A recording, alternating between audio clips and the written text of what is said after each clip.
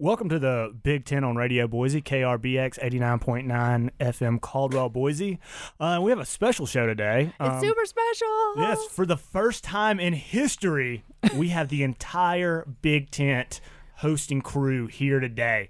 And Valerie, so we have the entire Big Tent crew here for the first time ever. That is super exciting. We had the full crew when we were here with Corey. Well, Corey the current lineup. Sorry, Jackie. The bigger, better lineup. Yes, exactly. That's right. The new and improved lineup. And I feel like we have like freshman, sophomore, junior, senior class all represented. Exactly. So since we're all here, why don't we do individual introductions? Of course, I'm Luke Fowler.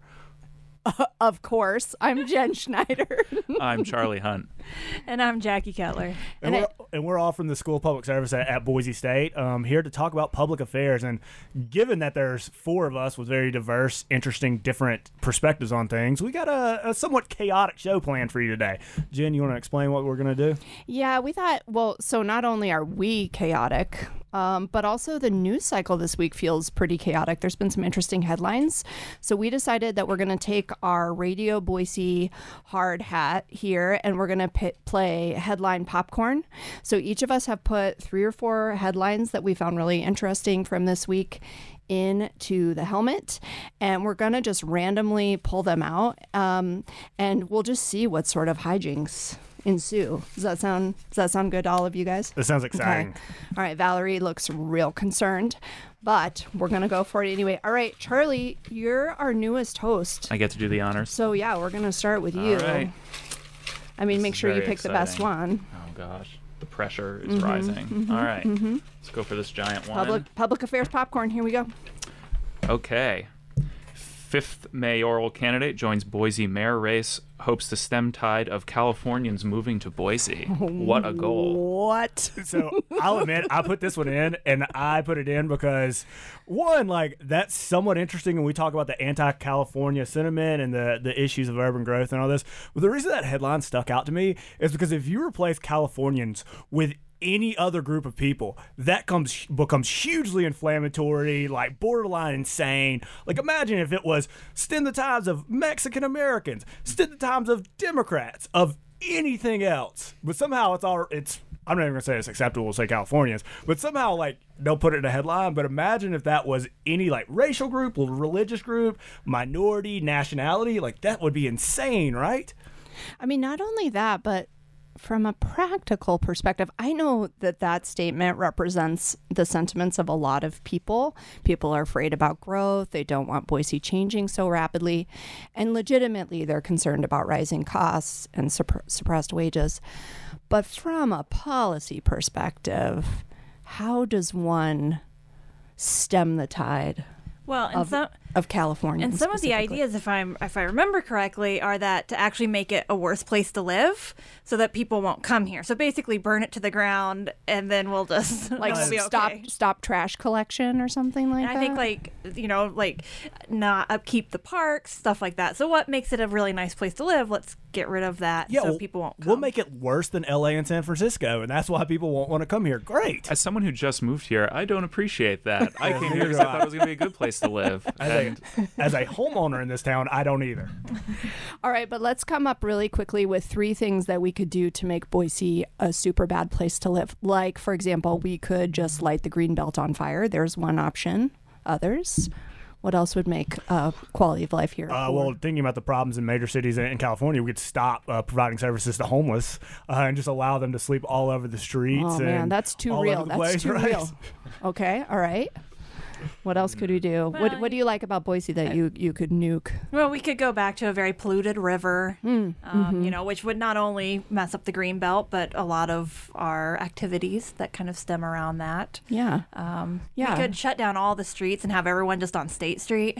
So just they do that anyway, just like though, July in Boise, basically. We could just move to an e-scooter only economy. No more cars. Just everyone has to use the e-scooters to get everywhere. Luke and I might actually be in favor of that. We're kind of big e-scooter fans. Yeah, they like the scooters. I kind of like the scooters, and so I just moved close to campus, and so my car was in the shop, so I totally scootered to the office the other day. I don't have too many complaints.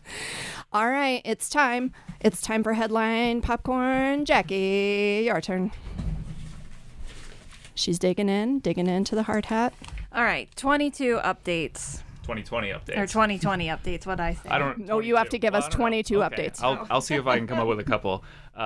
So a couple of developments this past week in the Democratic primary. As we talked about last week, the third debate is coming up, and thankfully for my sleep schedule, we are down to just one debate because only 10 candidates made the cut. There was a question of whether it was going to be one or two debates, but enough people either didn't make the cut or dropped out that we are down to one. And I personally am very thankful for that. I will say that I noticed that Kristen Gillibrand dropped out today. I thought she was sort of an impressive candidate, but my 15-year-old said, "Oh, I'm so glad she's gone. I'm tired of her begging for money in my Instagram feed." So, apparently my 15-year-old's following politics now. Well, I mean, her candidacy, some of the reactions to her candidacy have been interesting since she was one of the people early on that called for former Senator Al Franken to resign and got some backlash from other Democrats about that decision. So it's been kind of interesting to watch that campaign, and now she's, can be kind of more influential in who she ends up endorsing and campaigning with. And she's been a real champion for women's issues, in particular women and children. So, yeah, watching those endorsements, I think, is going to tell us a lot. She did show her hand a little bit and say that there were a lot of really interesting women candidates. So maybe that gives us a sense of who she might throw her weight behind. And there's been a real collegiality among the women senators running for president. They get excited when they see each other. They hug each other. They support each other. So there really is some companionship, seems to be, among that community. Oh, I like seeing that. And I think with only a couple small exceptions, there was sort of a little bit of a tiff between Cory Booker and Joe Biden. In general, not a ton of shots have been taken between the candidates yet. Now, that's probably going to change as we get closer to Iowa early next year and as the field winnows down a little bit. But of course, there was Kamala Harris and Joe Biden in that first debate, that sort of fiery moment. And, we'll see more of that. But in totality, it's been a pretty tame primary so far, I think. I know that has some Democratic strategists worried, right? They're worried that Democrats might spend too much energy going after one another and not enough focusing on the president, the incumbent. But I think, gosh, we're such a long way away from the actual election, too. And I think a lot of that ends up being forgotten. So we'll see how that shapes up. All right, Luke Fowler, it is your turn. All right. Does President Trump want to nuclear bomb hurricanes? So there was an article in Axios this week where a journalist reported from some sources on background anonymously that during some meetings, two in particular, President Trump had asked specialists in the room if hurricanes could be abated or dissuaded from coming onshore in the United States by setting off a nuclear bomb within them. Of course, he put out some tweets and said this was fake news and that those things didn't actually happen. I think what's so interesting to me about those headlines, I mean, it sounds a little absurd, but there were actually programs in the post-war era that looked at that question of whether or not we could affect the weather using nuclear bomb technology. No, because I've read extensively about this because there's all kind of current conspiracy theories, but like weather control technology, actually the U.S. is a signatory on a treaty that promises not to use weather control during warfare.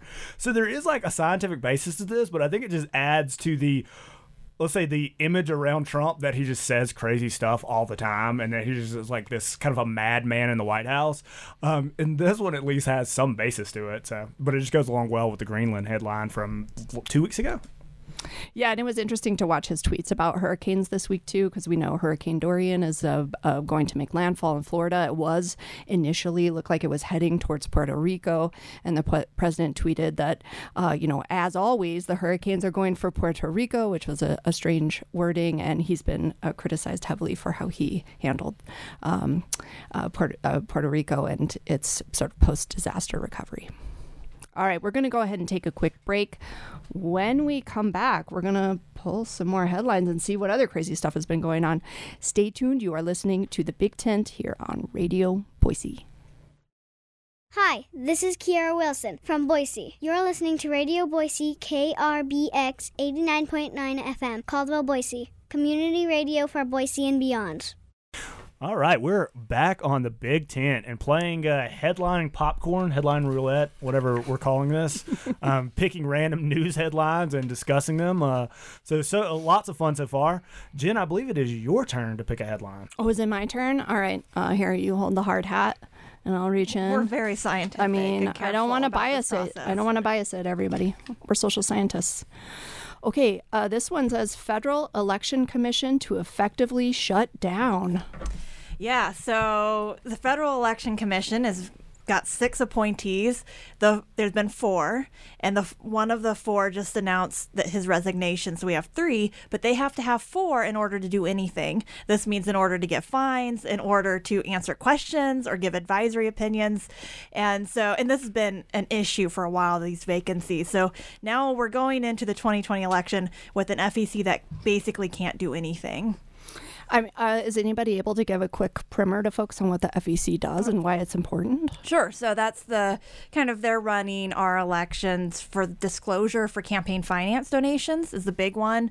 And so that's where we're getting information from who's fundraising, what the donations are, how much, where they're spending it. That's all coming through the FEC. They say they're going to keep doing that, so the disclosure will keep active. But if people don't report, the FEC won't be able to give a fine. Well, and it's not as if we haven't had any major FEC campaign finance violations in the last few years. I mean, I know it's, everything feels like it's in a black hole at this point, but if you remember from about a year ago, the whole Michael Cohen fracas there was this issue during the tail end of the 2016 campaign with President Trump. Well, he wasn't the president yet, but there was an issue with campaign finance, and the campaign is under investigation for that. This is the payment to Stormy Daniels. That's right. Okay. I couldn't remember the name for a moment, and I have a Rolodex of porn stars playing in my head at all times. Sure, of course. Yeah, that makes sense. Yeah. So I guess the question is, how come the appointments haven't been made? Are they hung up in Congress, or? Yeah, and so one thing, there can't be any more than 3 of one political party on the commission. So you can't just have all Republicans; they have to be Republicans and Democrats. And yeah, President Trump has appointed one person, but he has not received confirmation hearings or a vote in Senate for a while. That's been kind of tangled up. All right. So here we go. We're going to head back into the hard hat. Charlie, will come back around to you. All right, let's do it. Okay. Governors of Missouri and Kansas sign deal to end the economic border war. Ooh, this should be interesting. Yeah. Missouri and Kansas. Okay. Yeah, I thought that border war ended 200 years ago. Well, so apparently there's been some issues in both states offering tax incentives to companies in the other state.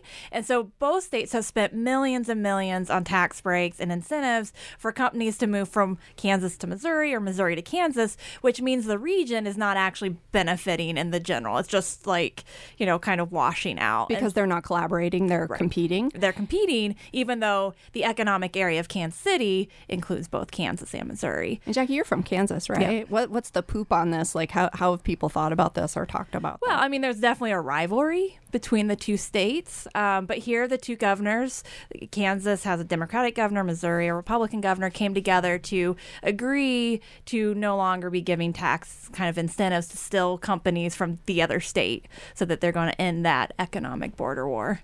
Now, I think one of the most interesting parts of the story is Kansas City, like you said, talked about goes across the state lines. And there's only a handful of metro areas that cross state lines like that. So it's really interesting to see the politics that surround what happens when you don't just have local governments, but you also have state governments that are doing all of this, and who ultimately has control over some of the decisions that are made. Do you think as cities grow in size, we're going to increasingly see moves towards regional cooperation or regional governance for that reason? One, yes, we've seen that in the last 15 to 20 years. But when you look geographically at where major urban areas are located, very few of them are located close enough to state lines that this actually becomes an issue, right? I mean, you imagine the tremendous amount of growth that would happen to have to happen in Boise for it to cross over into Oregon. I mean, so Wow, maybe. I mean, we're not that far. I thought we were trying to stem the tide from out-of-state citizens. exactly. Oh, Oregonians are okay. But I mean, especially when you look at what is built on the Oregon side of the state line, so I mean, there's only really a handful, maybe a couple of dozen of these cities. Kansas City might be one of the most famous ones. Chicago, New York. You're talking about major areas that really have a lot of urban sprawl. But I mean, you look at all the major cities in Texas, like Dallas is in the middle of the state, Houston is in the middle of the state, or really along the border. So these cities don't really have the potential to spread over state lines, and so it's interesting, those situations, and there's a lot of good case studies written about them in the research. All right, well, keep an eye on Missouri and Kansas if you weren't already. Yeah. Right? Well, you know, not everyone's from one of those states like me, but I thought it was kind of an interesting deal to be made between two governors, and that we don't necessarily see that type of cooperation. Yeah, which could end up benefiting them both, right, if they do it right. All right, Jackie. Okay. All right, recent Netflix recs. Recent Netflix recs. What is that? What have we been watching lately? That's just as sort of a topic for us. It's the beginning of the semester, so I haven't had a ton of time to be binging too much, but I thought I'd see what y'all have been watching, and if you got any recommendations for me. I have one. This is going to be of relevance only maybe to Valerie, but it's Workin' Moms, which is a Canadian-produced sort of sitcom.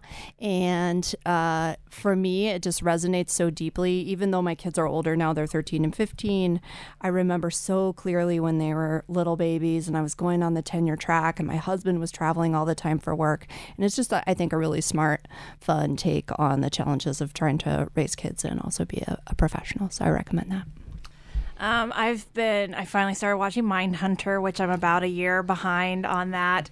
And I will say there's a really interesting element about like the development of kind of this behavioral science at the FBI. They bring in an academic to kind of help, and she's always pushing them on the research design and the research challenges. So in addition to like the serial killer element, I've been really fascinated by the research side of it. Is that show too scary for me? Do you think I can handle it? I'm kind of worried. I mean, it's kind of creepy, but I don't think it's scary, and I have a low threshold. Okay, I'll try it out. So Charlie, I'm gonna admit this. The biggest conflict that me and my wife have is what to watch on TV. So months ago, I just decided to give up and agree to whatever she wanted to watch on Bravo. That was like the least appalling to me. So basically, I've been watching a lot of Real Housewives the last couple of months, and so I have no recommendations, and I wouldn't recommend the Real Housewives either. So, but do you have strong opinions about the Housewives? Oh, I do have strong opinions. I The thing that bothers me most is that I'll be like painting in our house or like working on my computer, and then something will happen and be like, oh my God, and then I like have this very strong opinion and I say it, I'm like, what did I just do? It's sucking me in, Charlie. I guess you've seen the light, Yeah. It can be maddening, but That's my favorite interchange ever on the Big Ten. Which like cities are you watching? So we finished up Beverly Hills and Orange County, at least to like and now we're on Atlanta, which is even more interesting because it is a very different demographic. Okay. All right, Charlie, you got any recommendations before we go to break? Well, I was going to say Mindhunter too, but now it has so many interesting, interchanges about social science and behavioral science. I'm just hoping it means we can assign it in our classes coming up. So, we'll see how ambitious we decide to get. Here's what a good research design looks like so you can catch the Mansons. All right, good. Awesome. Well, we're going to take a quick break. When we come back, we're going to finish up Headline Popcorn. You're listening to The Big Tent here on Radio Boise. Stay tuned. Make sure you tune into my favorite show, The Playground, every Saturday morning from 7 to 9. Liam plays cool kid songs. All right, we're back on the Big Tent, and we're rolling into the final round of Headline Popcorn or Roulette. We're drawing. You don't like Headline Popcorn? Should we just make it Headline Roulette? All right, whatever we want to call it. All right, executive decision. Headline Roulette. I keep forgetting what we're calling it. So, we're drawing random headlines that we've all submitted. And we're just kind of discussing them off the cuff. Lots of chaos and a chaotic news cycle, but lots of fun. So I believe we're going to have a guest chooser for the headline this time to start our round off. Our producer, Valerie, who is always here, even though she doesn't talk very much on the show.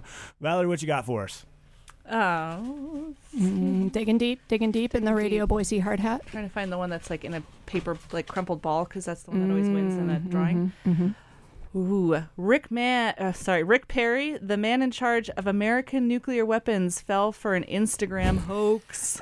All right, so I gave this, and the reason I put that one in there is because me and Jen were emailing about it earlier this week, and it makes me laugh so hard. I mean, I don't know the story, but I'm not surprised. So it actually isn't that bad because there's other articles about like it's the Instagram privacy when they're like, oh, post this. So lots of people fall for it, but it's just hilarious because most of the article was just talking about like all the dumb things that Rick Perry did, but then it's just like, oh yeah, he's in charge of like nuclear weapons and all of this really important stuff, but he doesn't really know what the Department of Energy does, and he falls for hoax on social media, and so it's kind of hilarious. My favorite thing when we lived in Texas, he like shot a coyote when he was on his run. I think the coyote started attacking his dog, which brought up so many questions, like what's happening? And you're running with your gun. You're running with your gun. That's amazing. Well, so this Instagram hoax is one of those bad ones where it's like just block text and it says crazy things like Instagram is about to make all of your private photos publicly accessible to everybody you've ever known. It really strains any sort of belief. So I could sort of like there's all these memes about baby boomers being so bad on social media. So it made sense to me maybe that Rick Perry would do it. But I was so sad to see that America's sweetheart, Julia Roberts, also got sucked in. So I actually proposed after me and Jen emailed back and forth about this article that we do a segment that we just talk about like where are they now with all these random celebrities that just pop up in the news when they embarrass themselves publicly. And it was going to be like this was going to be our starting place because I haven't heard anything from Rick Perry in like 6 months or a year, and then he just does this, and now Luke, I'm sensing a pattern here with the Real Housewives and then the celebrity Where Are They Now? Just a very sort of People magazine kind of vibe. I'm very entertained by ridiculous human beings and the poor decisions they make. So maybe you should go back and get a PhD in cultural studies like me, Luke. I've got one PhD, and that's far more than what anyone needs. Bruce Banner would disagree. Okay. All right. Who's up next? Is it you, Charlie? Oh, it's Luke. All right, let's see what we got here. What's about to happen? Brett Bedbug Stevens. Here we go. Oh, this is my favorite story of the week. So if you haven't seen this, Brett Stevens, who's a conservative columnist for the New York Times, his hiring created a whole kerfuffle. But anyway, he's a columnist for the New York Times. He was on Twitter, apparently, and one of our academic colleagues from George Washington University had posted on Twitter a joke about Brett Stevens being a bedbug because the third and fourth floors at the New York Times had been infested with bedbugs. It was like the daddest joke of all dad jokes, like really bad, and it had 9 likes and no retweets.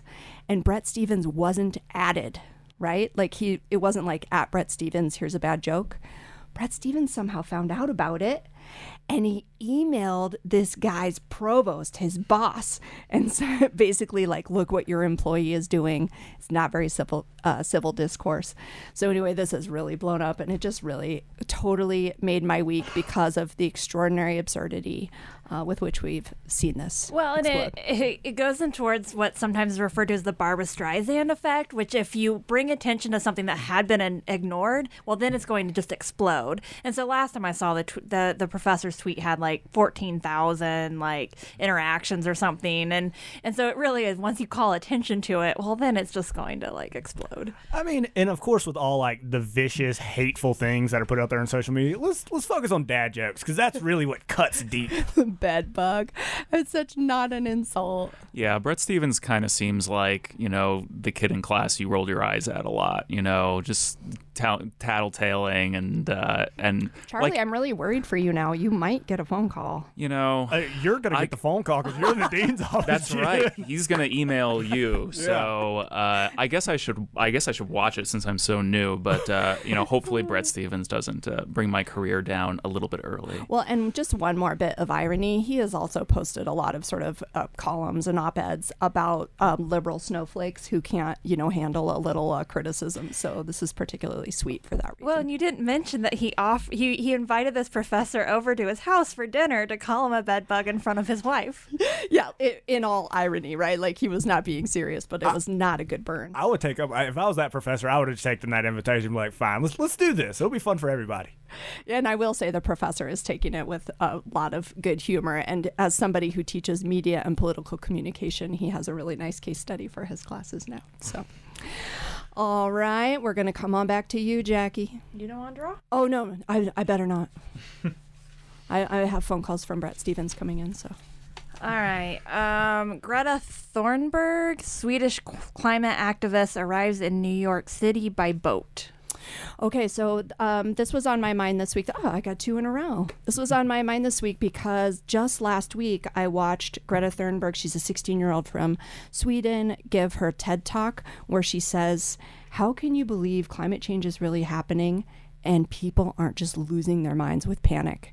And I was like, you know what? Totally. I know there's a lot of arguments that we shouldn't use apocalyptic rhetoric about climate change, but if you believe climate change is as serious as many scientists say, it is also strange to be walking around the world acting as if everything's normal.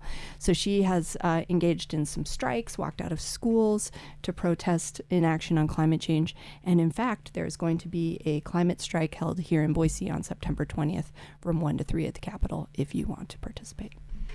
So she arrived by boat. What that was to, so as not to ride an airplane, which is very sort of climate intensive. Yeah, she's definitely against air travel, and she tries to engage in low carbon travel. I mean, I think the other thing to know about her and what makes her especially interesting is she also has some mental illness diagnoses and is autistic. She's on the spectrum. And so I imagine there might have been a social aspect to that as well. But certainly traveling by boat was meant to call attention to carbon footprints. She's definitely not wrong that air travel for a lot of people in terms of your individual carbon footprint along with what you eat is definitely a pretty serious contributor. So certainly some truth to it. And cruises, I found out those big cruise ships are way, way worse than air travel. Like they're really terrible for carbon footprint. Yeah, she's getting some criticism because she had, 6 people on the boat with her. And so there actually was some carbon footprint associated with it. But I think that's beside the point. So. All right. So welcome, Greta, to the shores of the United States. It looks like we have one more. Do we have time for one more? Can we squeeze it in? It'll be a very quick one because I know which one it is. Oh, you do? All right. Well, let's what go this try says is Professor Matthew McConaughey. Oh, yes. Yes. Sign me And up. All right. I saw this, very nice. I saw this just before we came in here that Matthew McConaughey has been hired as a visiting professor at UT Austin to teach a film studies course in which they will watch 2 of his movies. His 2012 movie Mud, which I haven't seen but I heard was very good. Have not seen it. And then a movie of his that's coming out, I think, early next year. I have to admit, it would be very soothing hearing his voice as my professor every day. What do you guys think?